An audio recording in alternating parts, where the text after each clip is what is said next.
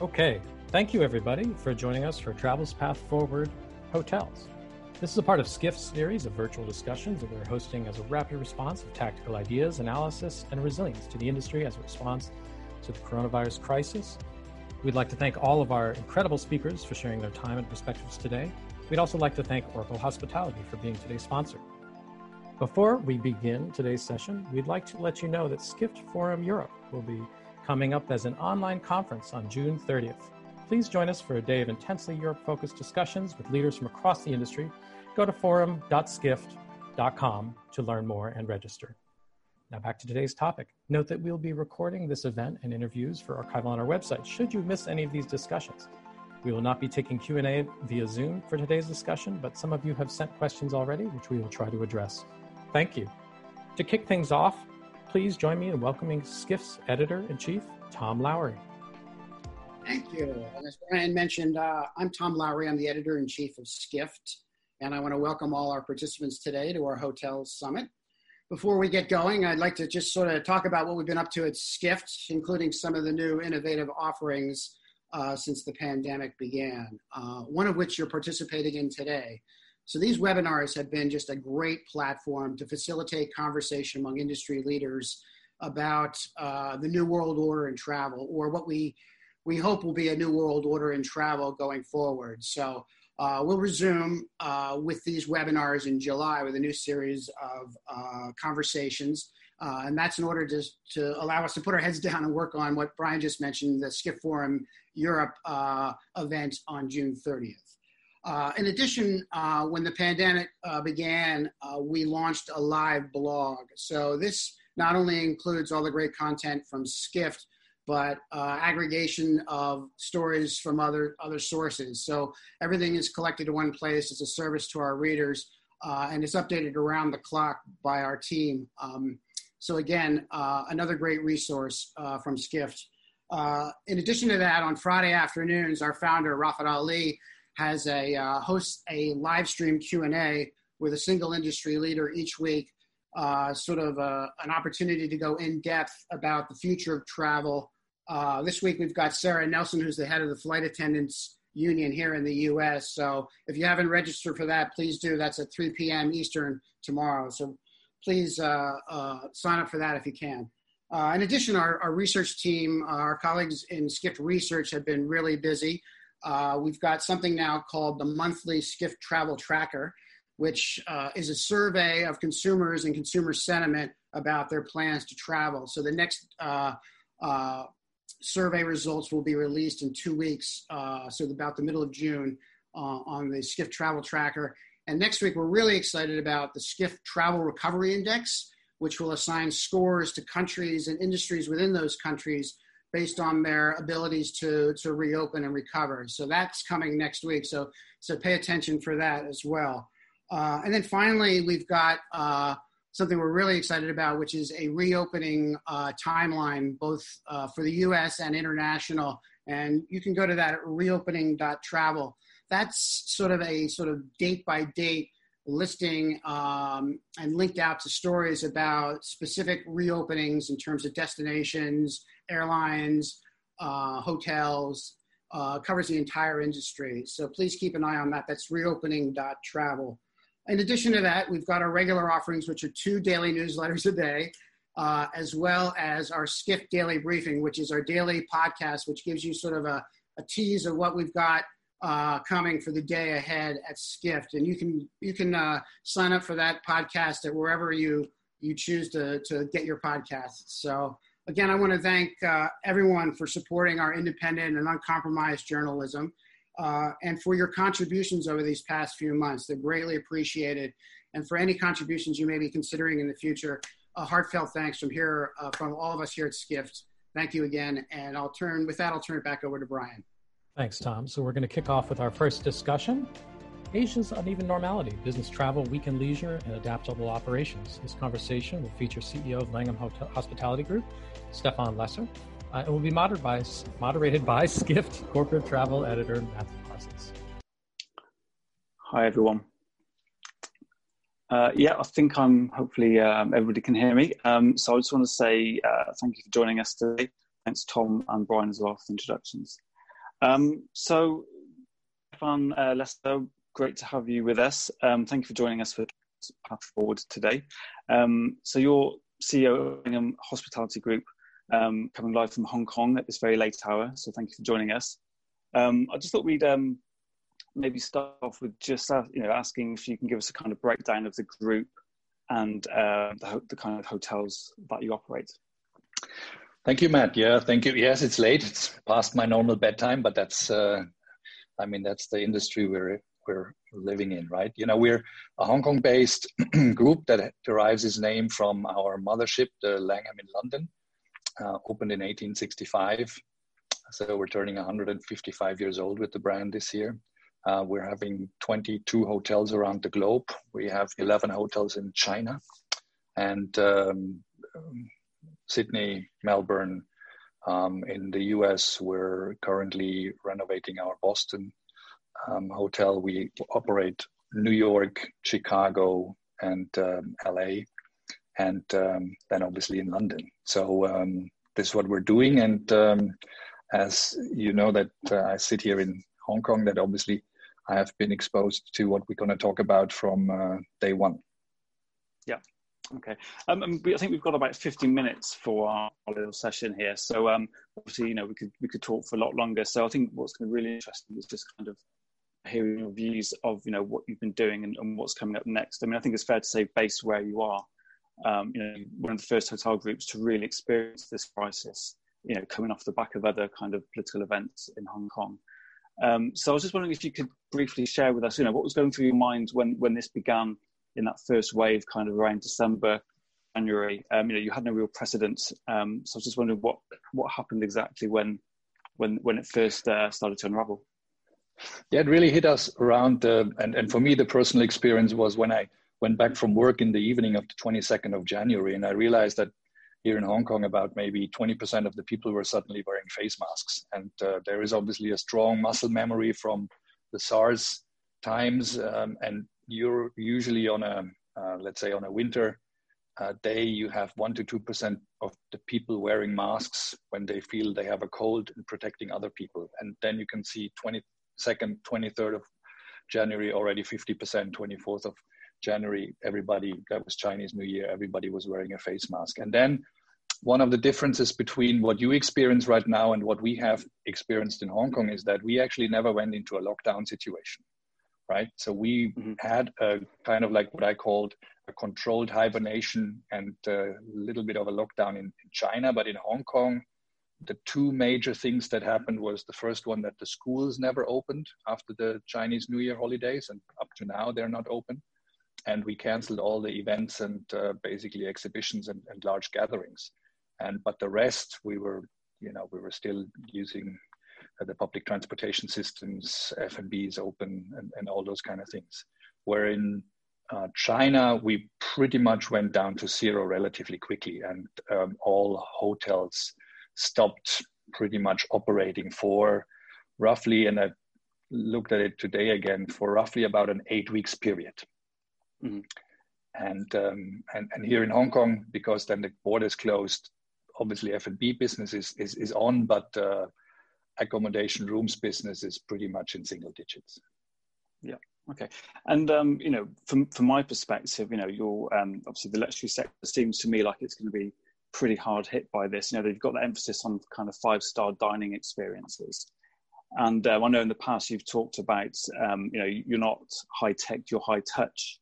So clearly quite a lot of work to do around those kind of perceptions of the luxury sector. How are you going to adapt some of your hotel experiences, do you think, in the future for the world? Yeah, I think maybe touch is the word that at the moment is not very, very high on the priority list, but it for us, it stands more for care, right? And care will remain relevant. And when I used to say we're high touch versus high tech, it was about that we are obviously a high caring organization, and this will continue. We will reduce the physical touch, obviously, through use of smart technologies in terms of how the interaction is between our guests and us, and via messaging apps or giving basically tips via technology. Also, increasing the level of understanding of why are people coming, why are people traveling, and making sure we have a very bespoke and craft experience for them. And then also when it comes to F&B, it's about how do we adopt the offering in a way that people can still enjoy what they love, but with peace in mind. And one of the examples that I said is there was a headline that this is the end of the buffet offering.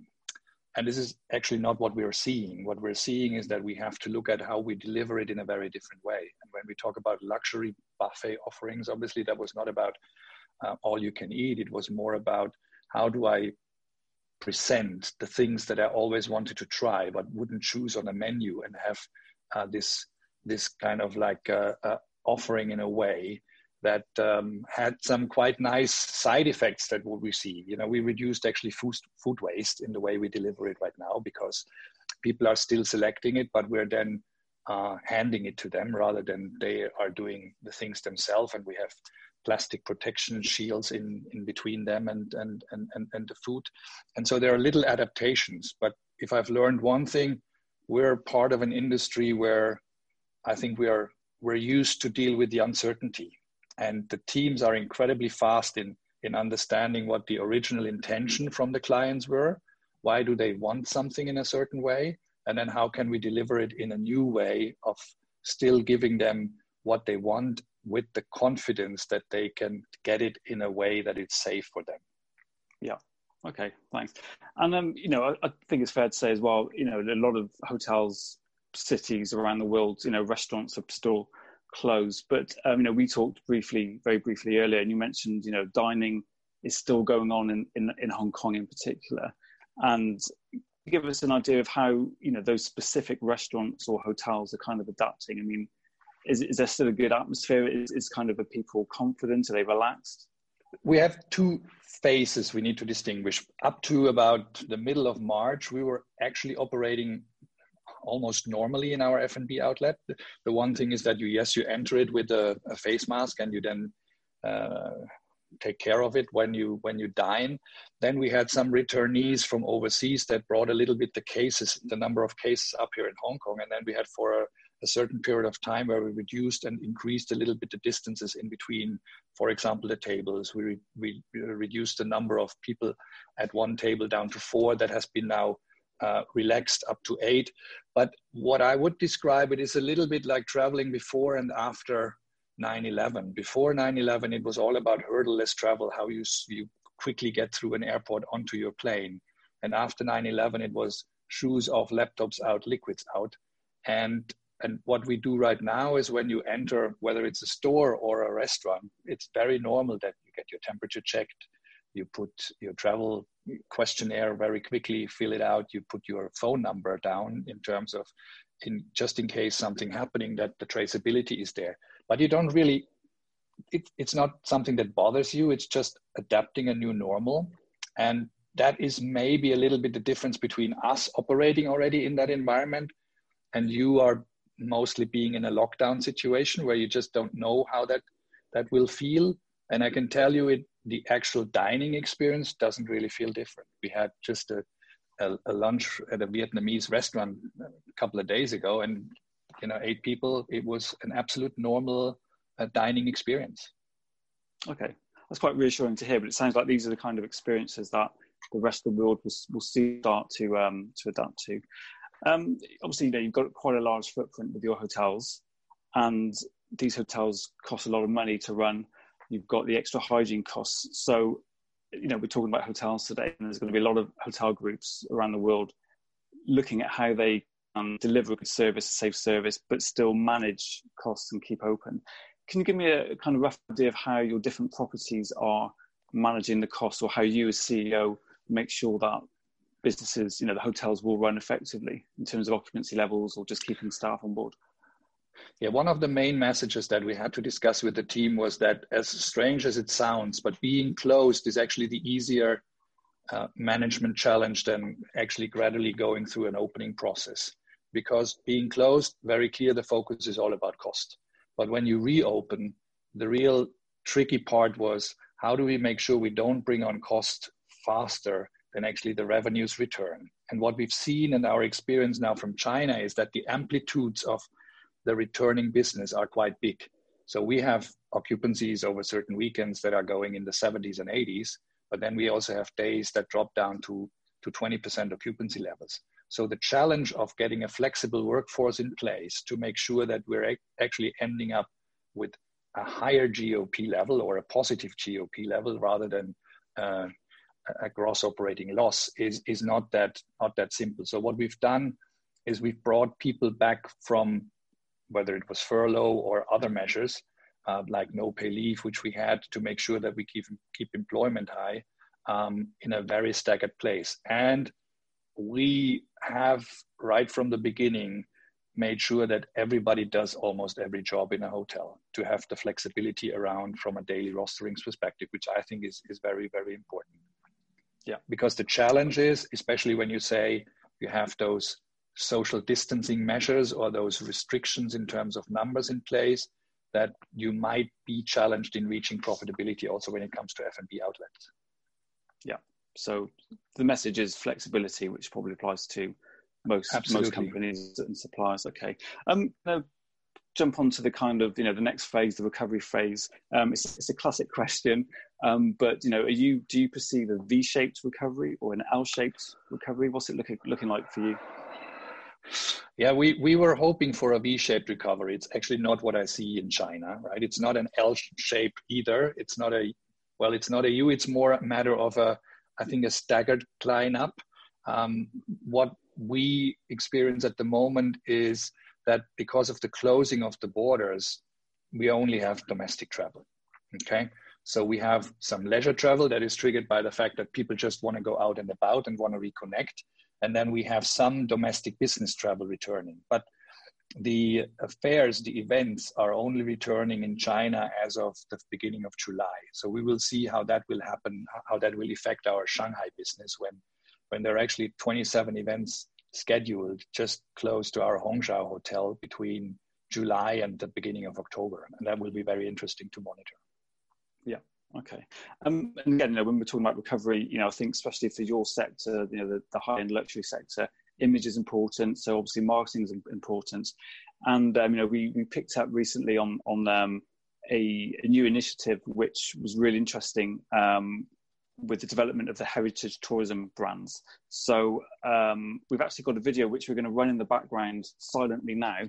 So as that's running, it'd be great if you could just kind of give us an explanation of what this video is all about, and hopefully the video will run soon.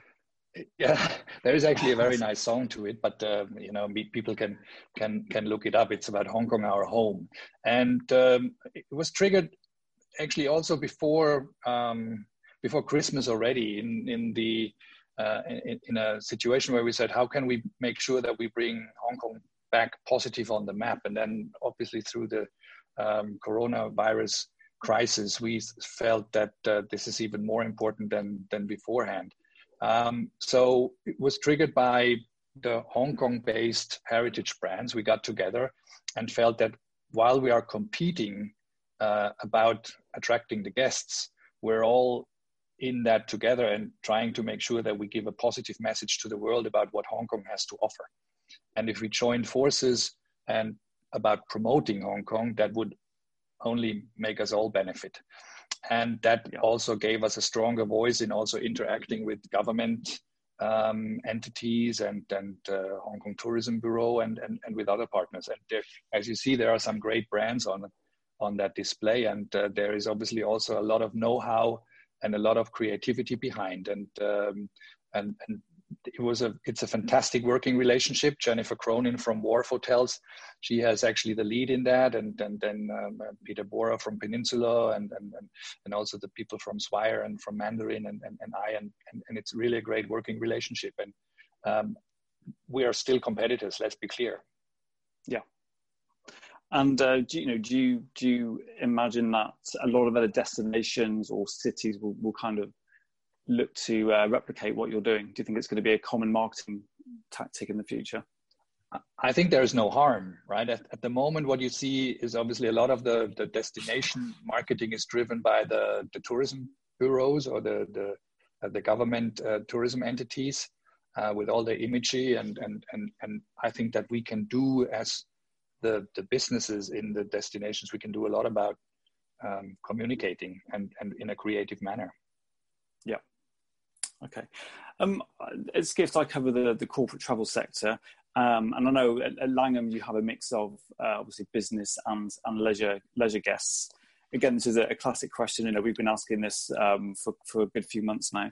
You know, are you getting any insight based on your data, forward bookings, whether it's going to be the business sector that's going to kind of drive a recovery for some of your hotels, or will it be the leisure tourists? We will see both. Weekends, very clearly leisure. It's all about reconnecting with friends, with families, and getting out and about, as I said before. And during the week, there is a certain business travel recovery for certain industries in an earlier stage. But I don't see the business travel returning to the levels prior to the crisis in any time soon. We will see business travel leading the way, but it will be not the spike that we would hope for. Yeah. Okay. And do you have any other thoughts on coming out of this crisis? I mean, you know, we talked before, you know, you're based in Hong Kong, you've kind of been living and breathing this for a long time now. Are there any other kind of vantage points you can share with, you know, the people watching this webinar, you know, where there's hope that they can kind of look to? What I experienced living here in Hong Kong is that discipline is what has brought us in the position that we never had to go into lockdown. And I know that there are a lot of conversations going on about wearing masks and whether they're effective or helping out. What I can see is obviously population is very, very dense here. But because the masks are raising a constant kind of alertness that something is not normal, that has prevented the disease from spreading about that. And I think this will stay with us for quite a while. The part that I said earlier, I don't think that negative about how the life will look for the time being until we have a vaccine or any form of medical treatment for it. There will be a return to certain normalities, and the human beings adapt that very, very quickly.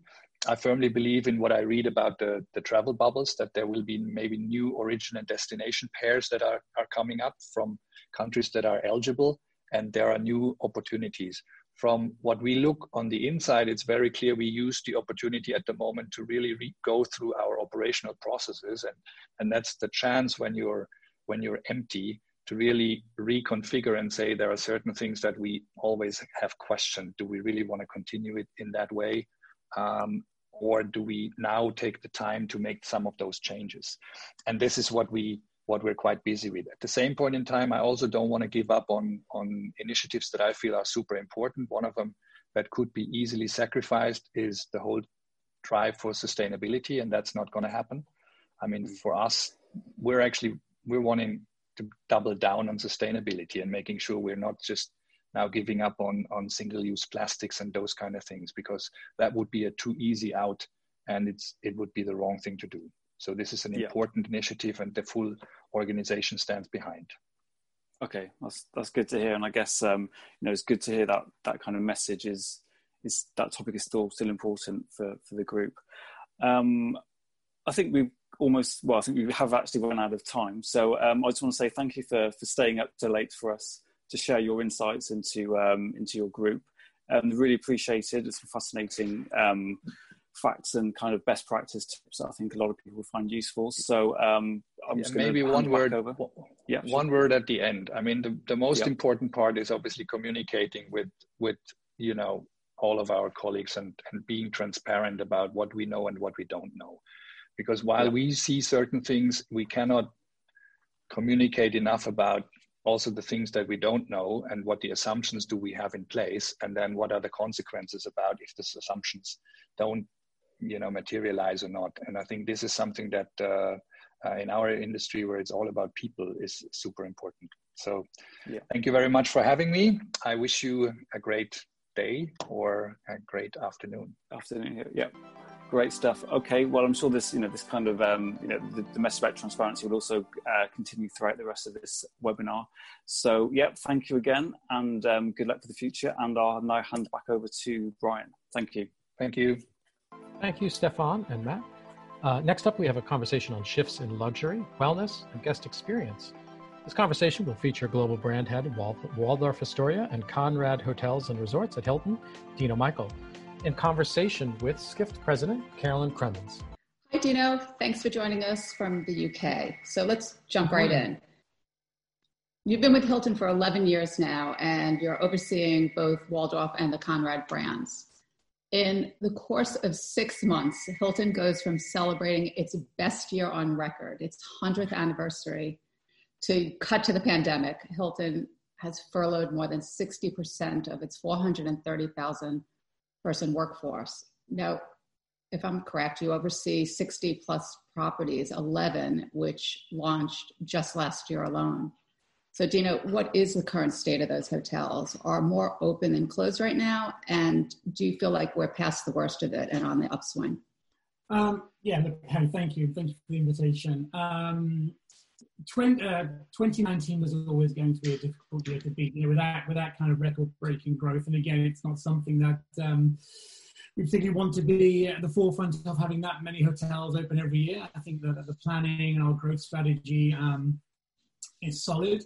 Coming into this year, I think we're still very confident. We've still got 3 hotel openings in 2020, Conrad Punta de Vita, Waldorf Astoria in Xiamen, and the Susana Hotel, part of our Alexa collection. So across our 3 luxury brands, we're adding to our portfolio of over 70. So I think we're comfortable. And yes, I think it's been a very, very tough start to the year, like everybody else.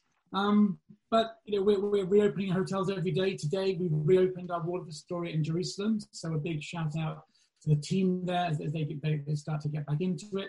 But no, I think we're always looking at a long-term perspective. I think there will always be a short-term issue. I mean, this one is particularly acute.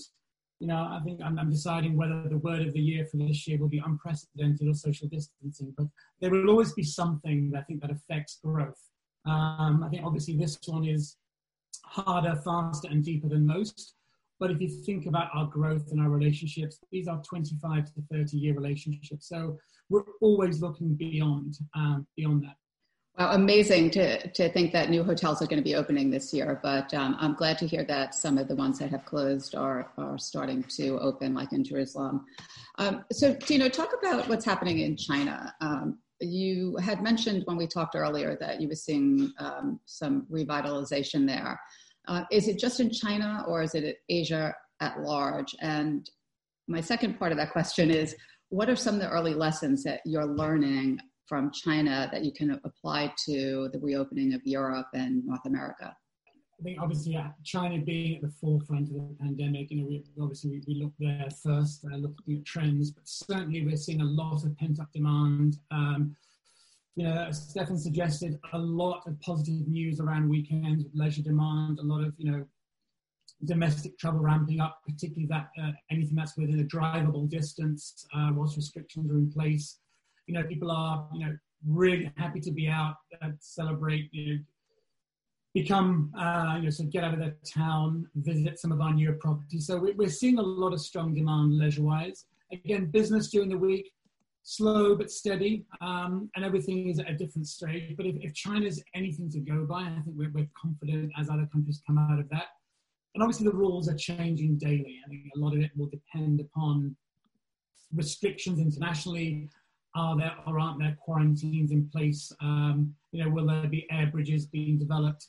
But certainly looking at the guest consumer behavior in China, they're still expecting the level of service, the quality of delivery. It will look different, of course. And obviously, as we're being nimble and we're changing our processes, the one thing I think we're really proud of, given we're an 18 brand strong enterprise and our luxury portfolio is 3 brands, I think I've been really impressed with the way we've been able to be nimble, to react quickly, look at our processes, look at our brand standards, adapt them in the short, mid, long term, put into place the right strategy to keep guests comfortable, confident, very safe and secure, that when they are visiting us, our processes are in place. I think a lot of it will depend upon listening to the guest, asking them what they want and reacting accordingly. But I think if China, is a measure to be looked at, I think that the results and the outcomes are positive. Great. Tina, one quick question on the audio. If you can maybe get a little closer to the mic, we might be able to hear a little bit better. But I want to shift the conversation into how luxury is shifting now through the pandemic. And, when we think about luxury, it's really that human touch that elevates and sets apart the experience. But what does luxury look like in a no-touch world? It's funny, as was alluded earlier, high touch isn't necessarily a physical thing. I mean, we talk about it very much with the sentiment around listening, the detail that surrounds the service. Particularly with our brands, we've always pushed an ethos of, intuitive service, really reading guests and their body language. If a guest comes out of their car and they immediately pull out, hand sanitizer, or if they've arrived in a mask, you can suggest from that they are a little bit more conscious. If they walk to the rear of the car to collect their own luggage, they probably don't want somebody to escort them to their room. So we've been training that for a while, that whole ethos. That our team members are trained to look for those subtle cues, those behavior patterns. And I think we're really well prepared for the situation we're in now. Guests will be, very cautious, very conscious. And again, making sure our guests and our team members are reminded to continue to look for those cues, to react accordingly. And I think long term, it's probably too early to start looking at that. I think we really need to let guest sentiment settle, and really look at how guests are reacting in the mid to long term. What is the future outlook? I mean, certainly our short-term approach has been very much around the safety and security of our team members and our guests alike. But I think some of the initiatives we've had in place for a while, we're very well established for that. So you talk about looking for the cues from the guest, which makes a lot of sense. But my question, when you walk into the hotel, will it look different? I've had such great experience walking into the Waldorf or the Conrads, and you walk in and you see that beautiful lobby and the bar. Are you working on a different flow that guests should take into the hotel? And do you see the aesthetics taking a backseat to safety? And is that a temporary thing or a long-lasting type situation? I think, thankfully in luxury, space is something we've been used to. The spaces are more generously appointed. I think, again, depending on how each region evolves, we've got our food and beverage experts working on the right kind of spacing within each venue. Making sure, for example, room service can be contactless so guests can order. I think some of the initiatives we're working on actually are working very well right now. If you think about our sustainability approach, some of the pandemic will force us, I think, to accelerate some of those ideas and initiatives. For example, trying to move away from printed collateral, things that are handled more often than not, moving those to a digitized platform. Again, it's great. It removes the amount of printed plastic items in a room. It allows for things that are high contact items to be removed. But I think that from a design point of view, and I think some of it will be short-term shifts in how we place items, but certainly making sure that particularly with our technology, our Hilton Honors app that runs across the entire enterprise, we've had, check-in and straight-to-room technology for a while. So that's something, again, someone can come in straight to their room, really minimize the amount of interaction they want to have. And particularly, we've been very vocal about our initiative around Hilton Clean Stay. I think, in luxury, we're very used to having our branding very much in the background, very subtle. I think in this case, we're putting our partnership with, RB, Lysol, Dettol, and the Mayo Clinic very much front and center. So there'll be a lot of cues visibly around, that safety, cleanliness, security approach, from the seal on the bedroom door that shows the guest this room has been cleaned to a much higher standard, based on government advice, based on using clear, branded, recognizable products. So I think that will be, again, a short-term approach. Long-term, I think that remains to be seen. But certainly, as was referenced earlier, we will adapt to a new norm. I think, we're very good. Those of you who travel globally, every time we travel to a different region, there are different rules. And I think, as with most things, we'll adapt, and we'll adapt quickly. And I don't think the spirit of travel will ever go away. Yeah, it used to be all the rage that, famous chefs were collaborating with hotels, and now the trendy collaboration is with hospitals and disinfectants, I guess, right? So, but you mentioned that. Yeah. I wouldn't say but you mentioned that early on you struck this partnership with Mayo Clinic and Lysol, which, Lysol is like the Gucci of hygiene now. And you did mention about the Clean Stay Seal, and the whole idea of, walking into like this hermetically sealed room. It seems so much more sterile than luxury. So again, how are you going to infuse some of the more luxury elements? What are some of the physical ways that you're going to put some luxury into it beyond just listening to the cues of the guest? Yeah, look, I think our immediate focus has to be, reinforcing that confidence. And again, if you think about, again, the enterprise, of Hilton, the Waldorf brand, Mayo, our three luxury brands, all of those coming together is a very powerful message to give that safety and security. But I think at the end of the day, the experience won't change. That level of attentiveness, that reaction to the guest requirements, I think the way we deliver it, making sure it's done, in the right environment with the same panache we've always done it with, I don't think that level of engagement is going to change. Again, in the short term, I think, absolute, confidence in hygiene, I think pretty much overrides anything. But again, it's the team members that ultimately deliver it, and they've been doing it day after day. They've always been able to react comfortably, confidently to guest demands. So that won't change. Right. So let's pivot a little bit into wellness, which that's already a booming sector of the travel industry, and it's certainly core to your brands. How do you think that wellness vacations will play a larger role? And has it evolved differently now because of the pandemic?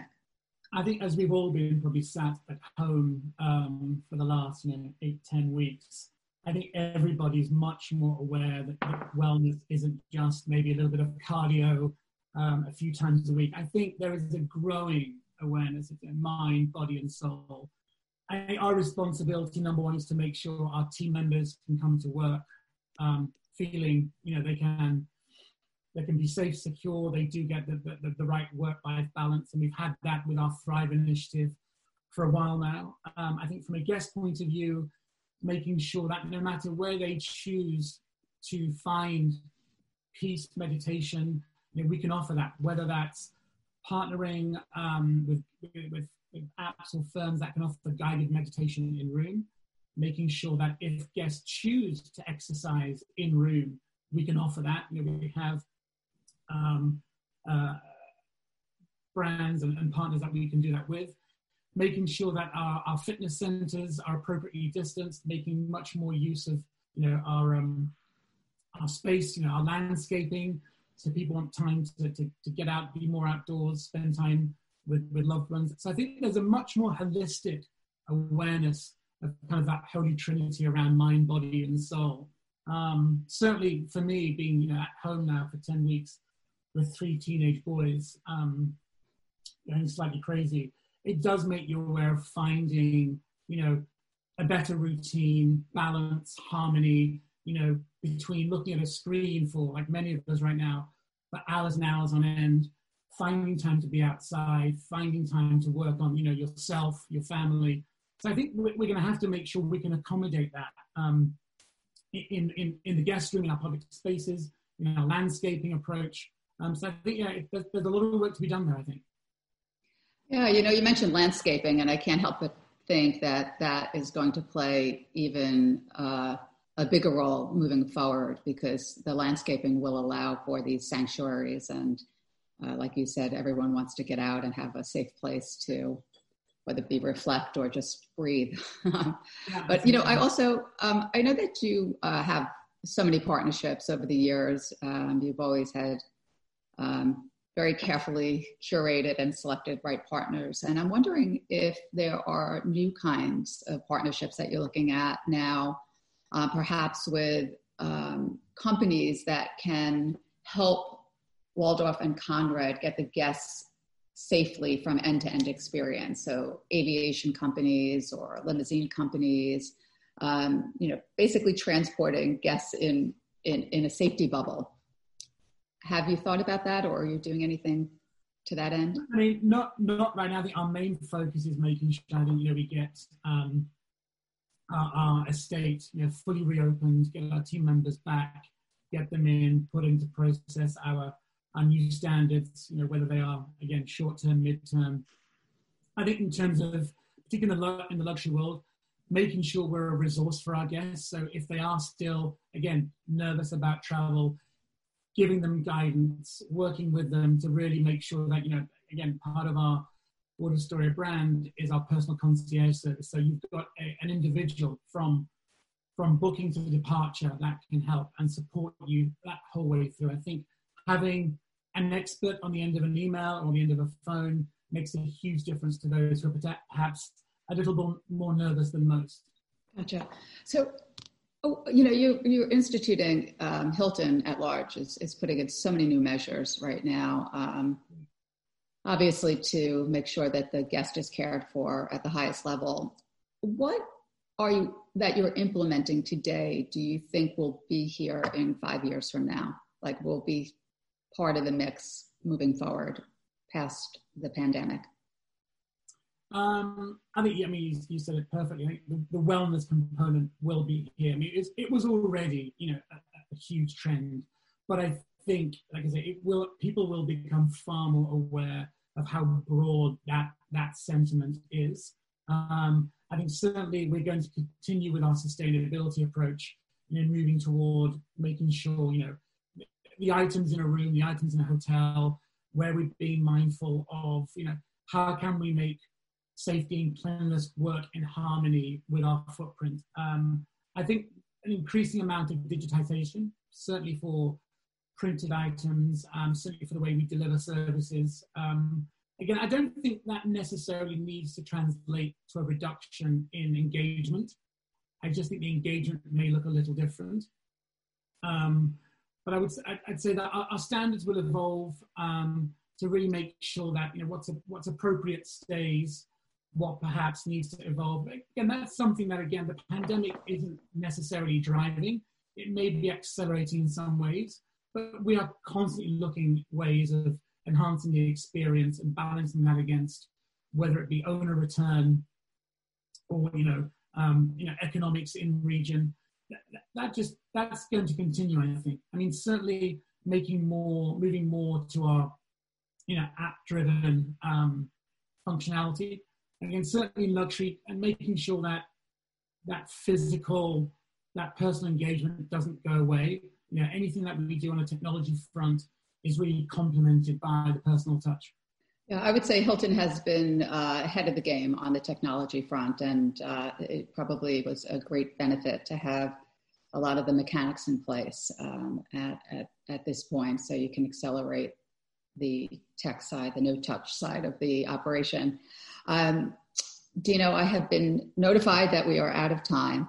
It was an absolute pleasure to have you on our webinar today, and we wish you and all of our friends at Hilton the very best, and look forward to traveling again and being at the hotels. Thank you for joining us, Dino. Likewise, thank you.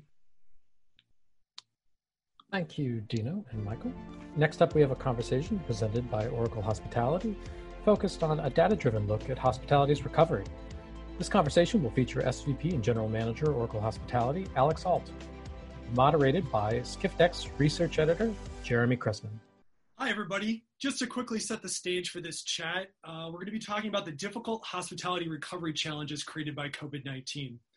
Today's hotel owners and operators have really difficult decisions ahead of them about staffing, how to reopen properties safely, and how to operate in this new environment. So to help think more strategically about some of these decisions that are facing hotels, Skift and Oracle actually partnered earlier this spring on a global research study that we did of both hotel executives and of travelers. And today, I'm actually joined by Alex Alt from Oracle.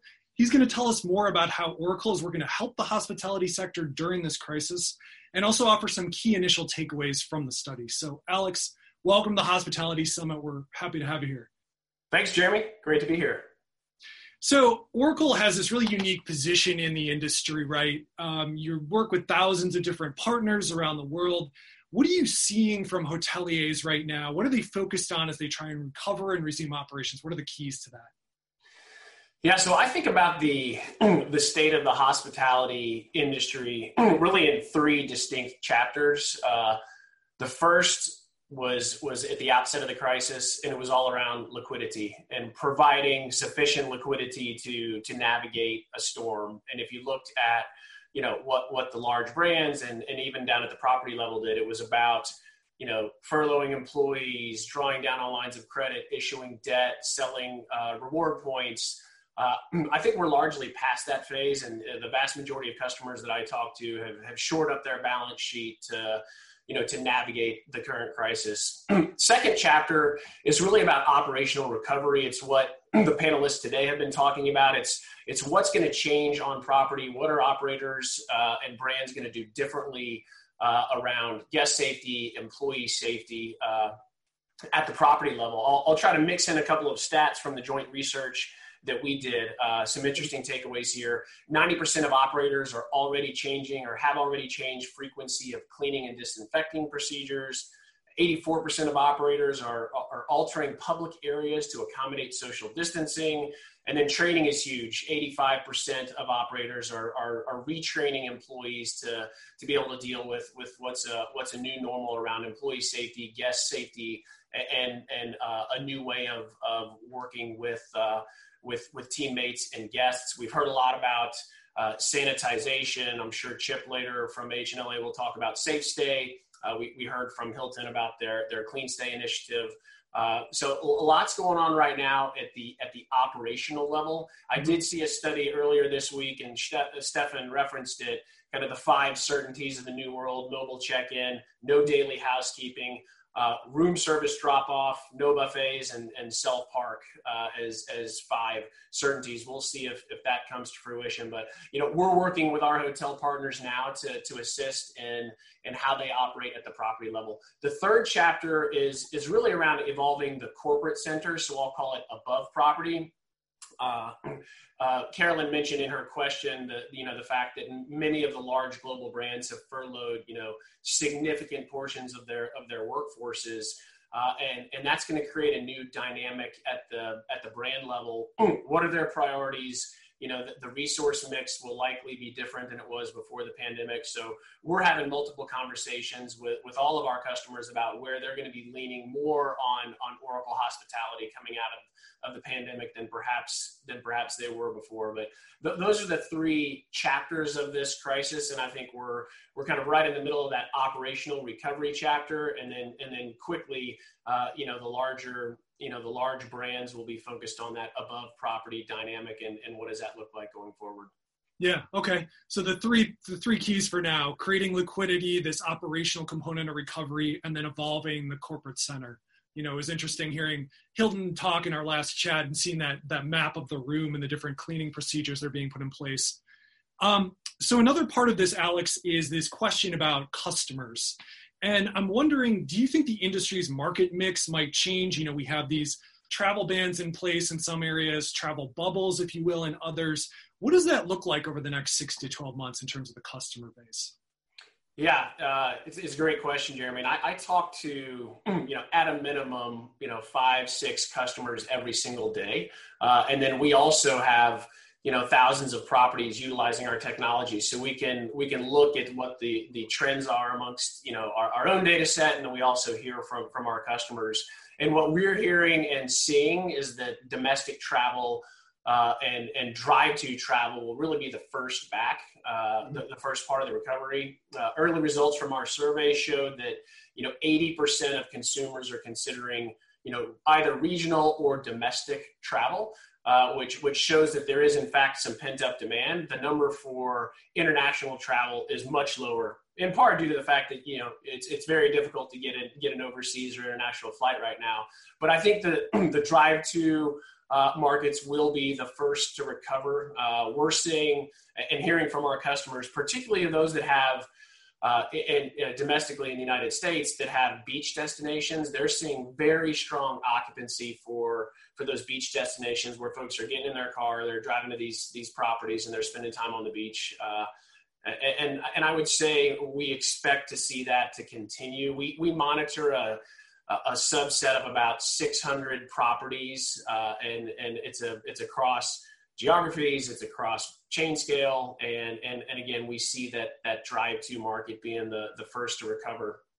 It's interesting, I read a lot of industry news and obviously the survey that we did in partnership with Skift, and it seems to me like there are really two camps of belief in terms of the recovery. There's the optimistic, which suggests that 2022, 2023 timeframe will be when things get back to normal, so to speak. And then I think the pessimistic camp is really in that 2024, 2025 timeframe when we see things getting to those pre-COVID levels. Interestingly enough, in our survey, a significant portion of our respondents thought that it would be more in that optimistic, kind of that 18 to 24 month timeframe. I love it. I think our industry is naturally optimistic, but look, the recovery curve and the slope of that curve, earlier question was asked, is it going to be a V or an L? We talk about the Nike recovery, which looks more like a swoosh, which is in fact a slower pace of recovery, but again, led by domestic drive-to, and then ultimately followed by international and business travel. Okay. So it does seem like there's some green shoots emerging, even if demand is not quite back to normal, and it may take a little while. Alex, I have to ask you in this conversation about technology. Oracle plays such an instrumental role in the guest experience in different parts of the operations of hotels, delivering on that using technology. How can technology help facilitate some of the aspects of the recovery? What are you seeing there, and what pieces of the guest experience might change here?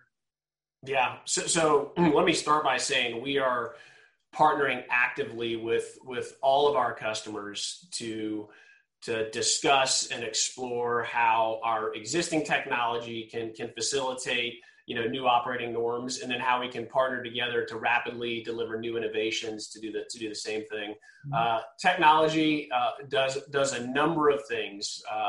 It's a driver of operational efficiency. It's an enabler of low touch, no touch operations.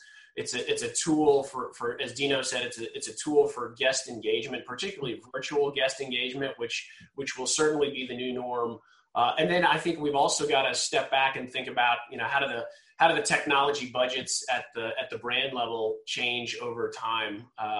So all those are influenced and enabled by technology. A couple of things that we discovered in our survey, not necessarily surprising, but interesting when you put numbers to it and make it more of a data-driven response. So we heard that 80% of hotel executives are focused on contactless payments, and focused on means they're either offering it or planning to offer it.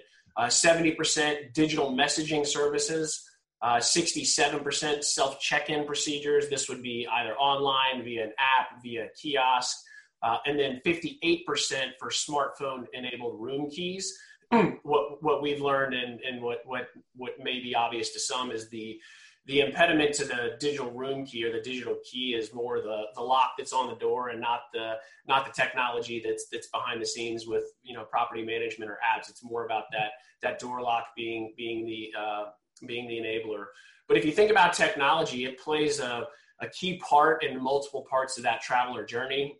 Upstream, and I'll just give some examples of things we're seeing and doing today. But upstream, in the booking and pre-arrival process, people are using technology to change the standards for bookings and cancels and lead times and minimum stays and things like that to accommodate the new normal. Pre-arrival, I think we're getting a lot more active with messaging between hotels and their guests pre-arrival, both in terms of what guests can expect, but also getting information from guests that allow hotels to plan more effectively for arrival, to facilitate the appropriate social distancing in hotel lobbies. Once you're on property, things like automated check-in, messaging between the front desk and the guest, checkout, all these things is really about how do you facilitate self-service and touch-free. In all of my discussions, particularly with hotel company CEOs, this concept of touchless or contactless commerce and engagement is a huge priority. I loved what Stefan said in his commentary earlier. He called it, historically they use the term high touch. Now they've pivoted to high care. And absolutely, and Dino seconded the motion, which is you can still have high touch, high care engagement with your customers, albeit via different vehicles and different mediums, largely with technology supplementing what may have historically been an in-person engagement. And Jeremy, let me say one more thing. Okay. Oracle Hospitality has got a significant install base. Our products have amazing capabilities, but this is a very broad ecosystem. And a lot of where the magic happens is when technology providers come together to support our customers. We are in the midst of planning for, and we'll have an innovation week, the week of June 2nd through June 22nd through June 26th, where we're bringing in a broad array of technology providers, really with a focus on how do we rapidly enable touch-free engagement with guests. And the intent for us is to problem solve to help meet the needs of our customers, but also to accelerate certification of partners that want to leverage our core technologies to provide incremental touch-free services to hotel companies, employees, and guests. So that's an example of something we're doing to bring the industry together to really help our customers operate in this new norm and help not only use our technology, but other technology that's out there to facilitate this new normal when it comes to operations. Right. And it seems like such a great moment to, spur the industry forward with innovation and think about what comes next. What do you think the next 12 to 24 months, you gave this prediction before about the return in demand, but what do you see coming for the hospitality sector, Alex? Anything they need to keep in mind or they should be watching out for as they kind of chart the course through this uncertain period? Well, look, I think the panelists today have done a great job talking about the modified operating procedures. We sense and we saw, in our data, we saw a nice pop in demand a couple of weeks ago. And I think as we talk to executives, and part of our study, Jeremy, as you know, is we went out and talked to travelers and consumers, and there is a reasonable amount of pent-up demand up there. A couple of statistics, 63% of consumers are planning leisure trips within the next 12 to 24 months. The business market's coming back. 53% said they would plan international trips. So I think we're going to, as the market starts to open back up, I think we're going to see a nice bounce back. A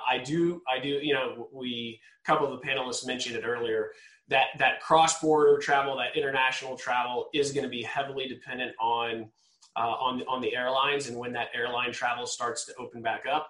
Right. I think the hotel brands that we work with, those that have presented today, are doing a fantastic job of getting to a point where they're going to make consumers and guests feel comfortable with the hospitality experience. I think the travel experience, the air experience, may be the long pole in the tent that ends up dictating when that international travel comes back. But look, we're working with customers, and we start to see some of the booking patterns start to build, and I think being ready for that bounce back, ensuring that you've taken advantage of technology, you've trained your property employees to care for guests and to be on the lookout for their safety. I think it's going to be a nice bounce back. The last thing I'd say here is, I run Oracle Hospitality, but Oracle has been quite involved. We have a health and life science business, so we're working on where we do clinical trials, and there's a large belief in the industry that the vaccine is really a key to unlocking the full potential of travel and getting it back to pre-crisis norms.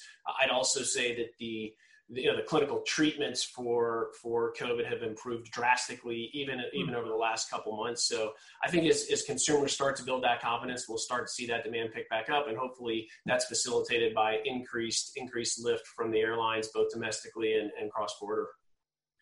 Great. Well, certainly some signs for optimism. I think we can leave our conversation there. But Alex, it's really been a pleasure to hear some of your insights. You guys have so much stuff going on right now.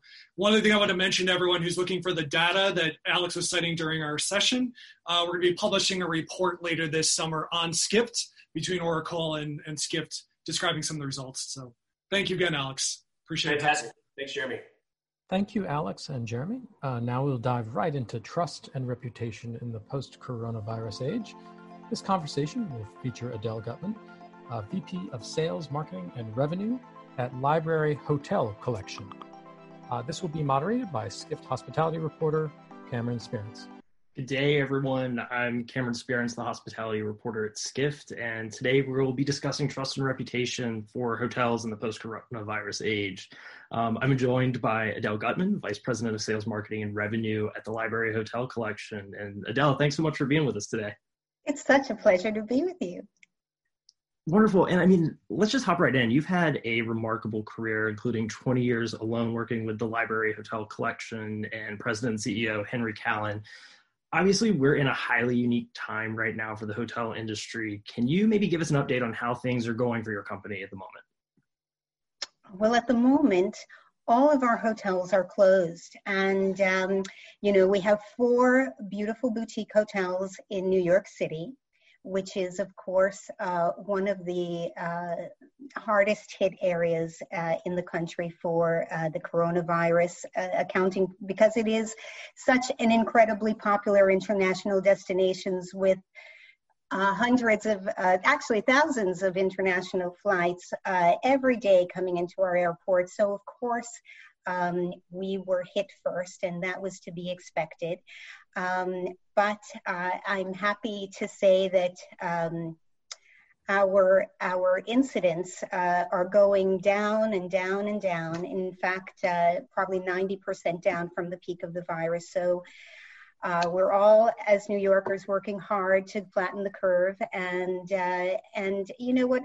There's a glimmer of hope in our hearts today because we have a beautiful boutique hotel in Budapest as well. And today, actually last night, we opened our Sky Bar at the Aria Hotel Budapest for the first time. And this morning, I got to enjoy a beautiful virtual rooftop yoga class this morning. So it's a glimmer of hope, a little budding of spring for our hotels. And in Toronto, we have a wonderful urban resort in downtown Toronto called Hotel X Toronto. It's an exhibition place. It's got a 90,000 square foot athletic center. It's on acres of gardens. It's on the lakefront. It is a perfect space for social distancing. And to my surprise, I thought the groups would be the last to come back, but actually we're getting a lot of group requests for late in this year and early next year. So there's a lot of positivity going on there. Great. That's wonderful to hear. Can you maybe elaborate a little bit about, given this time where, and not just your company, we're hearing a lot from across the industry as a whole that many hotels have temporarily suspended operations, but what can happen in this time to maybe work towards staff training around hospitality and service? And are there any opportunities to take advantage of some of this dormant time for the portfolio? Well, for those who may not be very familiar with the Library Hotel Collection and what we're about, we call our little claim to fame is that we are very, very highly ranked in terms of guest satisfaction on any venue. But for example, if you look at TripAdvisor, we have the number 1, number 2, and number 3 hotel based on guest satisfaction in New York. 10 years ago, we had number 1, number 2, number 3, and number 4 right in a row. It is something that no other hotel group has ever accomplished. We're number 1 in Budapest, and actually the Budapest Hotel was ranked the number 1 hotel in the world out of 1.1 million accommodations on TripAdvisor based on guest satisfaction. And that is because of our devotion to the trust and the relationship and the reputation that we have. And I say this because it's just a system that anybody can do. We constantly talk to our team about kindness and compassion and about doing everything we can to make sure that that guest is feeling cared for, appreciated, and respected at every encounter. And, you know, even our Toronto hotel, which isn't completely finished yet, we have a lot of bells and whistles that are yet to go there, and it's already ranked in the number 5 in Toronto. That means that what we believe about ourselves and what the guests say, yes, that is what you're doing, that is how I feel, that is how I'm being treated, that there is, that we have tried to flatten that gap between what we believe, what we want, what we're trying to achieve, and our level of care, and what the guest is really feeling that they're experiencing. And I would say that, you know, there's always a gap, what we VPs and CEOs and C-suite people, there's always a gap between what we believe and what we say about our company and what we're trying to achieve, and what every doorman, every housekeeper, every busboy and room service attendant, there's always some level of gap because we're individual people after all. But as leaders, it's our job to close that gap. And here, in this time of the coronavirus, I would say that trust has never been more important than it has been at this moment. So while I'm so impressed by the plans and the care and detail work that has been gone into the plans of so many companies, like we've really been trying to think through how can we best protect our guests. But what really is going to matter is how our staff delivers that actual care. And I'll give you some examples of gaps. Just yesterday, someone told me that they went to a store that clearly said that, you know, masks are required in the store. And as soon as she entered the store, the 2 people behind the counter were not wearing masks and not socially distant. And when she mentioned it, she said, look, I have immuno problems, and I was told that this was going to be, you know, a mask only place. And they said, well, you do you, we'll do us. Mm-hmm. And you know what?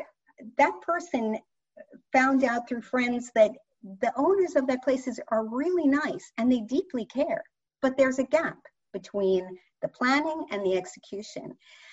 And, you know, the way to close that gap, I've been so inspired. I don't know if you've been watching our governor in New York, Andrew Cuomo.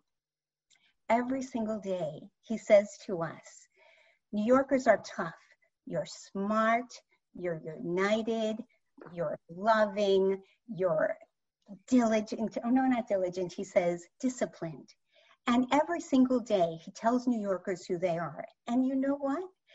I've been told by my friends who are walking around in the different boroughs, especially Manhattan, saying people are being so respectful, and that's why we're bringing that.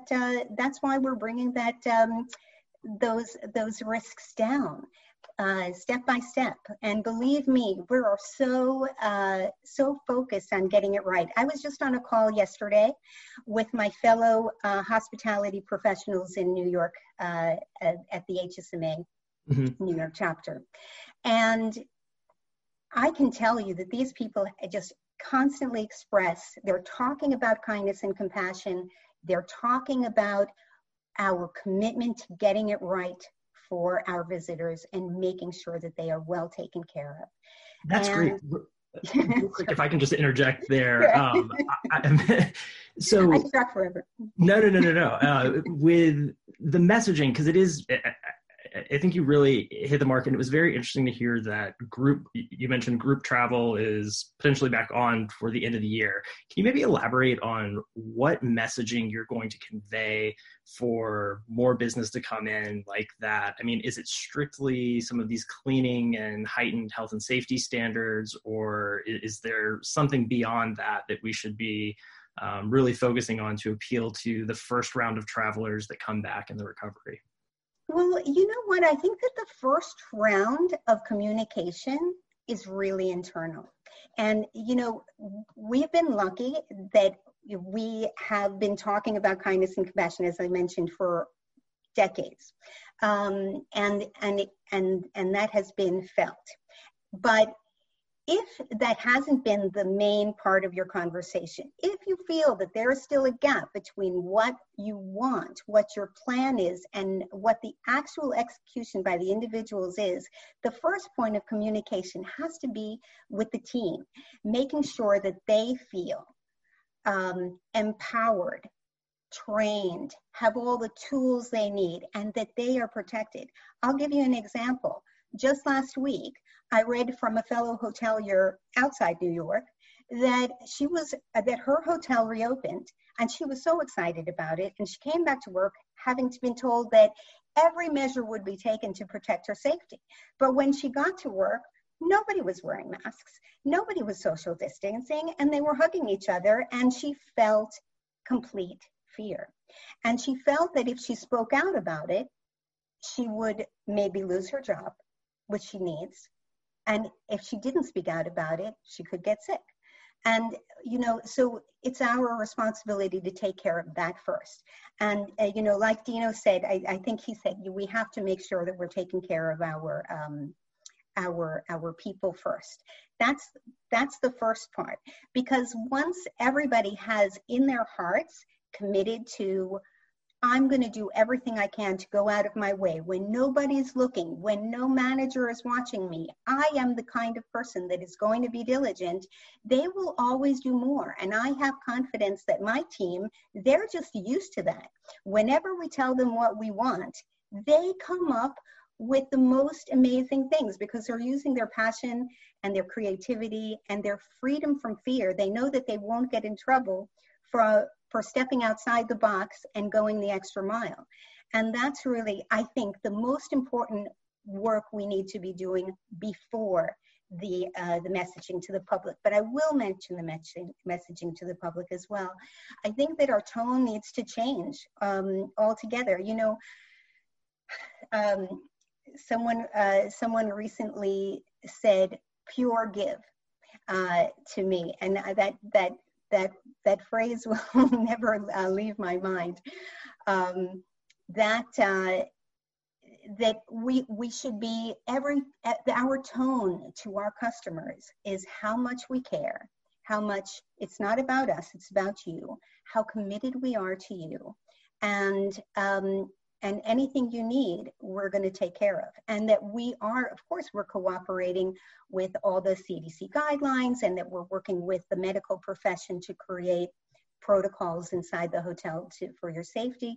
But you speak to us and let us know, and we're going to make sure you feel at ease any way we can. Wonderful. Well, Adele, I'm getting the note to wrap up. I think that's a great point to end with. And I really thank you for taking time today to chat with us. It's a pleasure. Thank you. Great. Have a good rest of your day. Thank you. You too.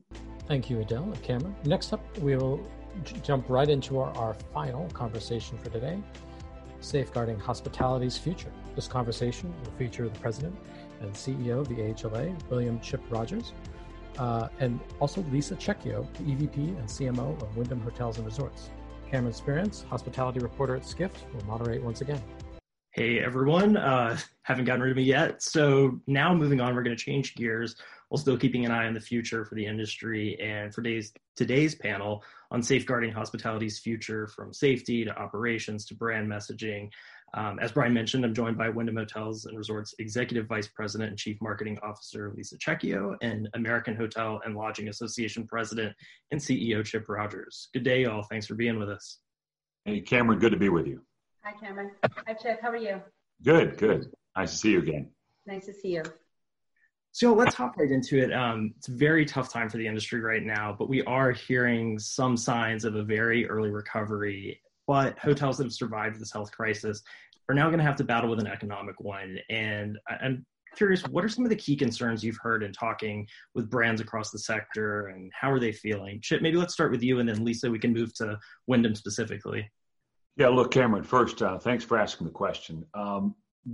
Clearly, there are some places around the Gulf Coast, drive to beach destinations that are doing a little bit better. But I don't want us to, we've all been so excited about seeing any signs of life that we may be grasping onto these with a little more hope than we should. And the reason I say that is because for most hoteliers, most franchisees, they are still in the midst of trying to figure out how they are going to save their business. And yes, we're beginning to see some of this summer-related travel, particularly out of families that have been cooped up in their homes for a couple of months. But you know what? Not even the coronavirus can stop fall from coming. So summer will come and go, and hopefully leisure activity will continue to tick up day after day. But we really need to start seeing that business activity. I'm a little concerned about some of these businesses who almost wear it as a badge of honor to suggest that they're not going to allow their employees to travel. I think that's a terrible message. I don't think it's scientifically backed up at all. And it does hurt our economy. It hurts our entire economy. Travel, as you know, is critically important. So when it is safe, people should be traveling. And I think we shouldn't be looking to necessarily always to those folks who've been getting it wrong so much recently. I think we should be looking to the folks who are getting it right. We can now see in what we call our laboratories of democracy, in what places across the country where the policies are working and it's making a difference. So once Americans start feeling safe again, we do need to get out and travel. It helps everybody. Wonderful. And Lisa, I mean, can you maybe elaborate a little bit on what you're seeing with Wyndham specifically and how some of your own operators are handling the crisis? Sure. So we've been fortunate in that in the U.S., of our nearly 6,000 hotels, over 90% of them have remained open through the crisis. And they've been able to do so running with limited staff and with the support of the CARES Act that they've been able to receive, as well as with some of the relief that Wyndham has been able to give them. We've been very focused on, doing everything that we can to help our franchisees to remain open, to keep their hotels open and afloat. I think to Chip's point, we are starting to be cautiously optimistic in terms of what we're seeing in certain pockets of the country. From a leisure perspective, we're definitely starting to see those trends tick up weekend over weekend since its low point in mid-April. But from a corporate or business perspective, the hotels have been filled with, essential workers ranging from, healthcare to the trucking industry to steel and construction. And so we're seeing a different type of business traveler into our hotels, but agree with Chip wholeheartedly that, when the time is right, it's going to be time for us to all be supporting travel and do what we can to get that travel back, those guests back into our hotels. Absolutely. So I want to move to cleaning and safety in particular, because there are major topics right now, especially in conveying trust and transparency to the first round of travelers during the recovery. The AHLA Stay Safe guidelines are a foundation to a lot of companies' own cleaning standards. So how did you formalize this process, Chip? And Lisa, how has Wyndham gone about incorporating that into its own Count on Us initiative? Yeah, so about a month and a half ago, we began seeing what was taking place in China and in the Far East, where governments were coming in and saying, here's the checklist you got to follow to get back open and operational again for those hotels that had been shut down there. We almost used that as a wake-up call that we better get ahead of this so that we as an industry can create guidelines that we know will work, we know will be flexible, and we know will matter to both the guests and to the employees. And I don't want to leave the employees out, because that is critical that they feel safe in their workplace. So what we did is we got all the brands together, including our dear friends at Wyndham, who've been extremely helpful. And their CEO, Jeff Bellotti, is a dear friend of mine and one of the best in the business. But they have been so supportive of saying, look, as an industry, we need standards that can be applied from the smallest limited service hotel all the way up to the largest luxury resort. And when we do that, we have a message that we can go to the consumers with that everyone can understand. And it doesn't matter what type of trip you're planning, what type of hotel you want to go to, you should know that that hotel follows a set of baseline standards. And then because each brand is different, has their own unique style, has your own unique set of rules and operations and hotels, many of them have decided to go above and beyond the safe stay standards, which we certainly applaud. And Wyndham is one of those companies that has done that, and they're doing a great job with it. So we think having the travelers and the employees understand that no matter what hotel you're in, there are going to be cleaning standards that are tied to CDC recommendations. And by the way, we had the CDC review our recommendations. We think we're one of the only, if not the only industry in America that has had the CDC review their cleaning recommendations. They came back with a couple of changes. We've made those changes, but these things are up to date and they can provide all sorts of security for travelers to know that, hey, when I walk into a hotel, it's going to be very clean. Yeah, and I think that that's been core for what Wyndham has done. We've partnered very closely with the AHLA and are instituting a lot of the guidelines that have been laid out for us in the Safe Stay program. And then on top of that, the core foundation for Count on Us is to really build a sense of confidence with guests that they are going to be safe, that we are enriching and enhancing protocols that were really always core to who we are. I think with what's starting to happen now is that we're bringing these cleaning protocols, the visual cues of a hotel being clean to the forefront, which is a big part of Count on Us. And from a franchisee perspective, the core tenet of Count on Us in these initial phases is getting the supplies into the hotels. We heard from many very early on that with some of the supply chain issues, it was very difficult to source some of these EPA approved, CDC approved hand sanitizers, wipes, cleaning supplies, masks. And so through our partnership with Ecolab, we've now been able to drop ship these very difficult materials directly into our hotels so that our hotels have what they need to service these first guests that are coming back into their hotels. And those materials are starting to arrive as early as tomorrow, and then we'll roll out in the weeks to come. But, it was very important for us that in order to ensure that our hotels are delivering the highest standard of service to our guests and to ensure that our staff at the hotels are safe, that they have the correct materials and cleaning supplies to do so. And training as well, which is a big part of not only the Safe Stay program that we've incorporated into our training modules, but into the enhanced training that we're doing for our hotel staff. Absolutely. Now, Chip, beyond cleaning and stay safe, I know the AHLA has established a roadmap to recovery, and I believe we have a visual of this ready to go with a variety of ways that Congress can help get the industry back on its feet. Can you maybe give us a brief overview of what maybe are the most vital points in this roadmap to throttle the industry forward into some level of recovery? Yeah, I'm glad you put that up there. I know some of the writing is small, but folks can see it on our website as well. What's interesting about this roadmap, and to keep in mind, as with any roadmap, you may be in a different place than someone else who's traveling that same day. So as you look at this and recognize that different hotels, different parts of the country, different types of hotels, different companies are going to be in a different place in this roadmap than other places. So if you're in the Gulf Coast of Florida right now, where occupancy is booming, you're going to be somewhere different than if you're in a convention center hotel in a large convention city. But what the roadmap is meant to do is to say, look, here's where we need help first. We have hoteliers that are really trying to find any way possible to keep their business open, and that is so critical. What help can we get those hoteliers to make sure they stay in business? The second part of that, and combined with that, is the employees at those hotels. Keep in mind, Cameron, as you know, and somebody watching this, back in January of this year, we had 900,000 job openings in our industry, and now we have millions of jobs lost. It's all happened that quickly. So we've got to make sure we're taking care of the employees. The second part is, what is the safety, as we talk about with Safe Stay, that we can put in place to make sure that the hotel is operational and ready to go when those guests come back? And then the third part is, what are we doing to promote travel within the United States again? Right now, we know that a lot of drive travel is happening. If you're 3 or 4 hours away from a destination, you'll get in your car, especially at under $2 a gallon of gasoline. But how are we working with the airlines? How are we working with our friends at U.S. Travel? How are we working with the federal government to make sure that we are providing actual fiscal incentives for people to get out there and travel again? So the roadmap is, let's make sure that we're protecting the hotels and that they don't go out of business. Let's make sure they're safe, clean, and ready, and we're promoting that message. and then let's make sure that we are promoting travel so the consumer gets back out on the road again.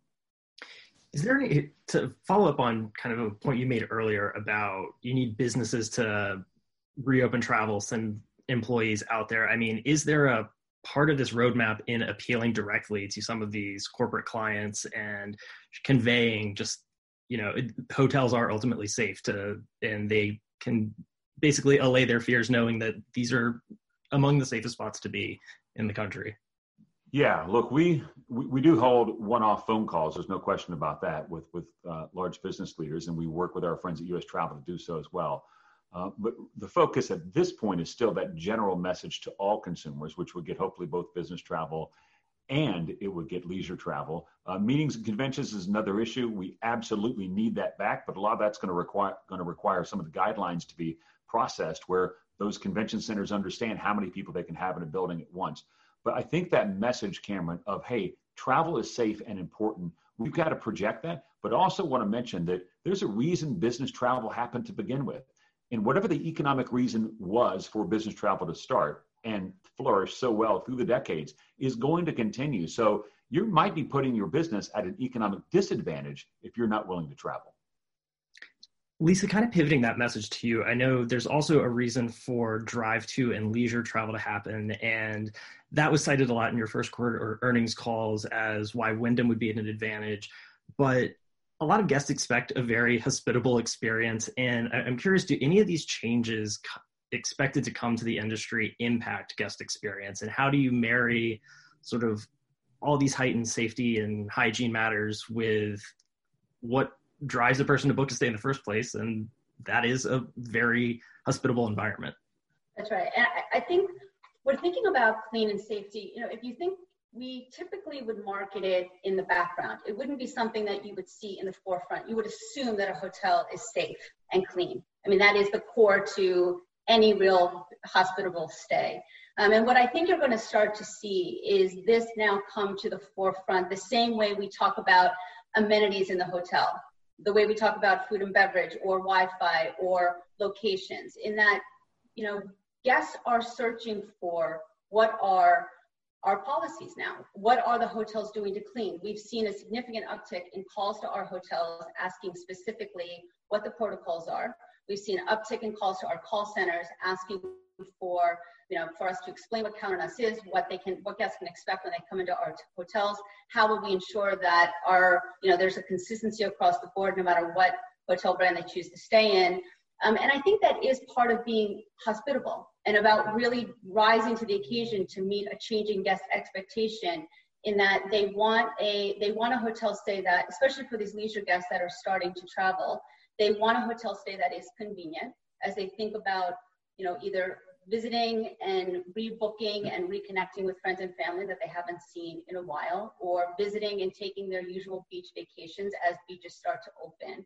On top of their mind, on top of, is this in a location that I want to go, is my family going to be safe? And I think as the guest expectations start to change, it is our responsibility now to kind of bring that more to the forefront and give them that peace of mind and that assurance and that confidence that they will be safe.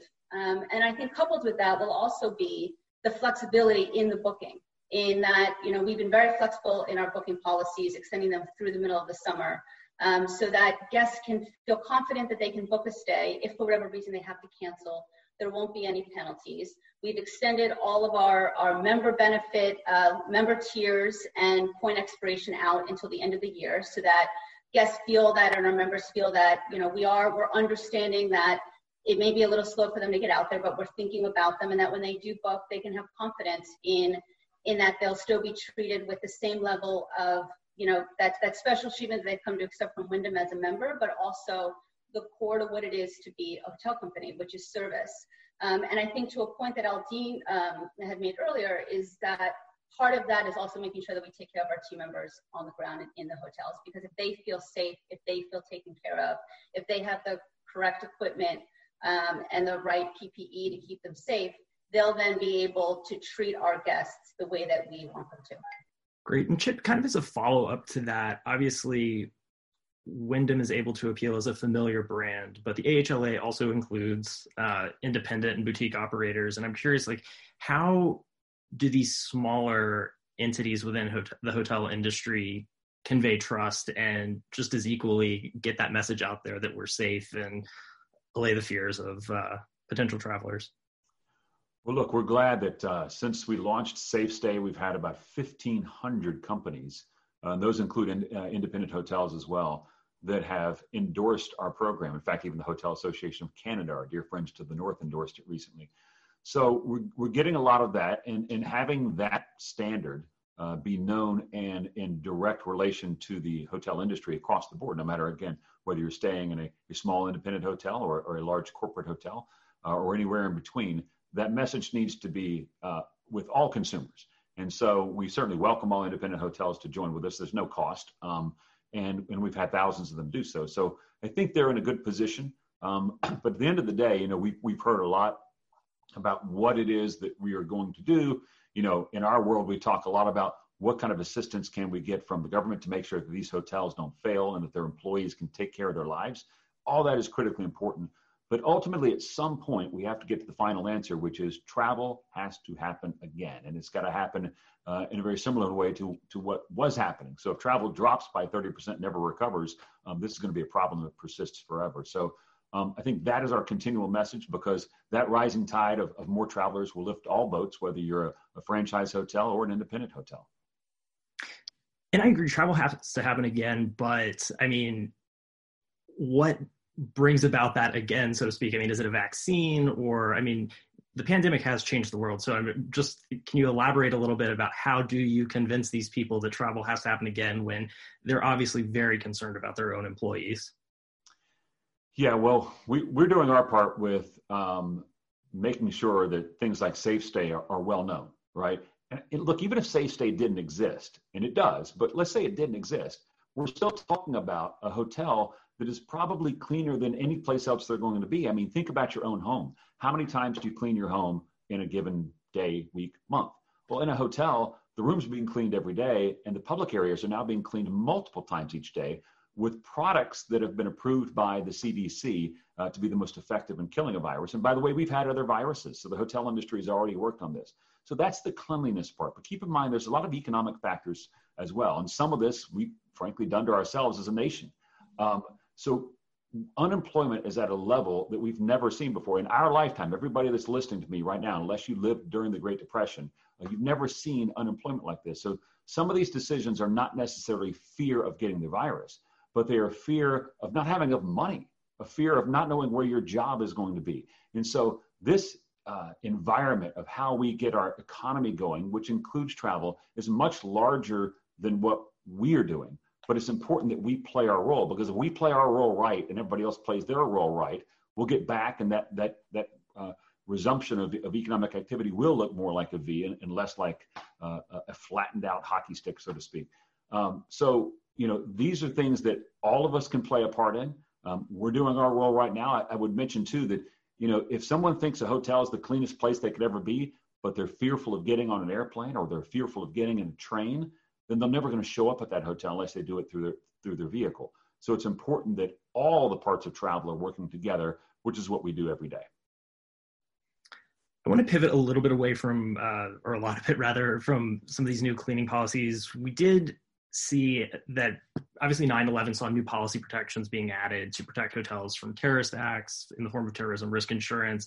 We're hearing pandemic risk insurance being proposed in Washington. I mean, do we need to consider new policy reforms now to help safeguard hospitality's future from this pandemic and others that might arise?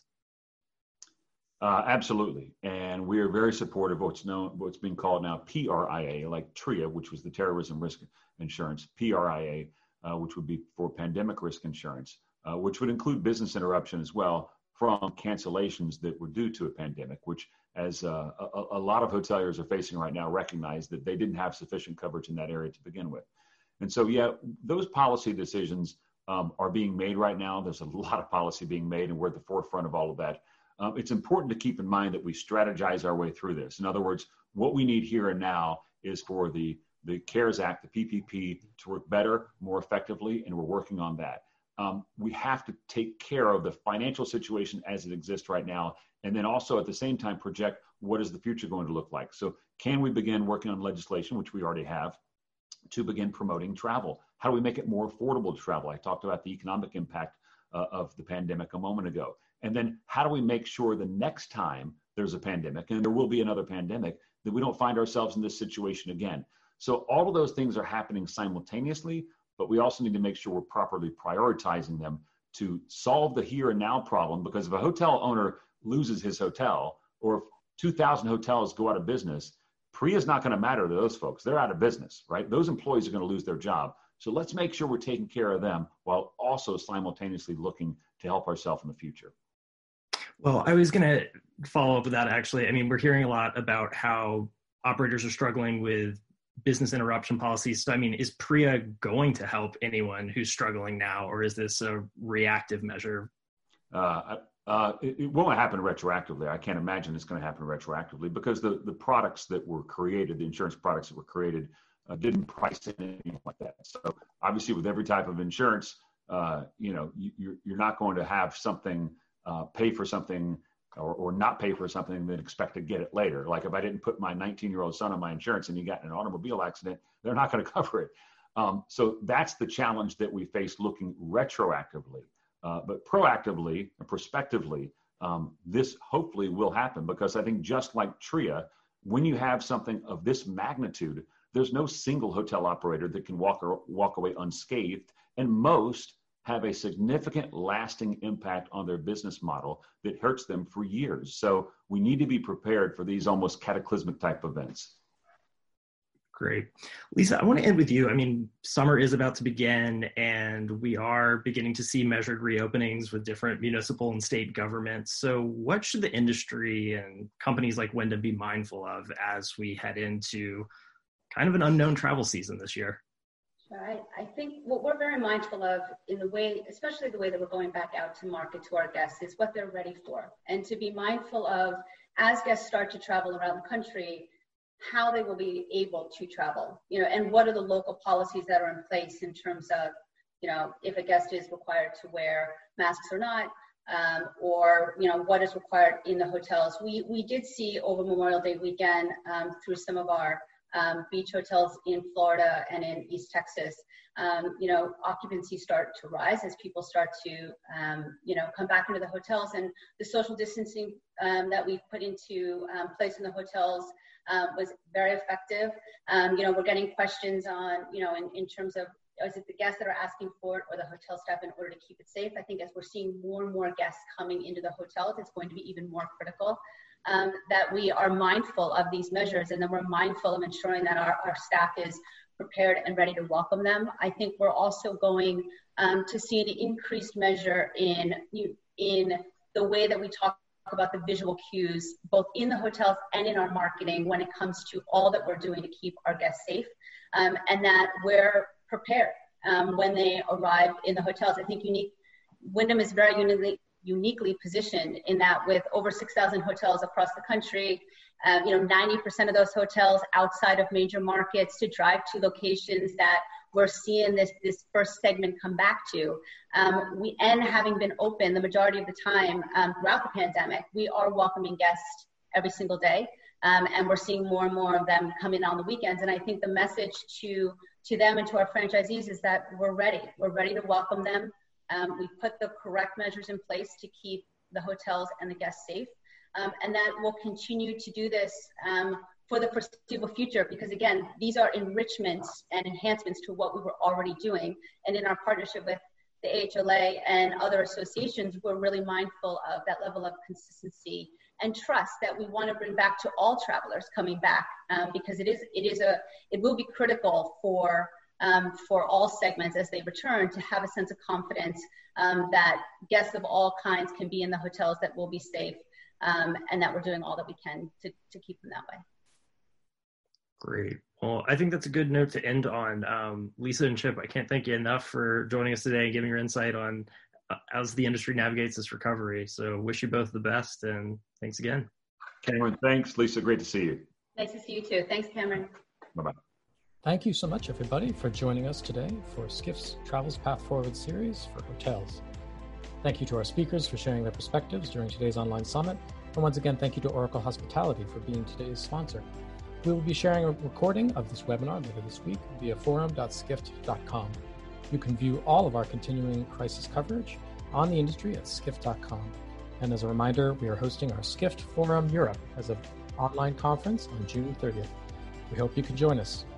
Thank you, and hope to have you join us again in July as we continue our Travels Path Forward online summit series.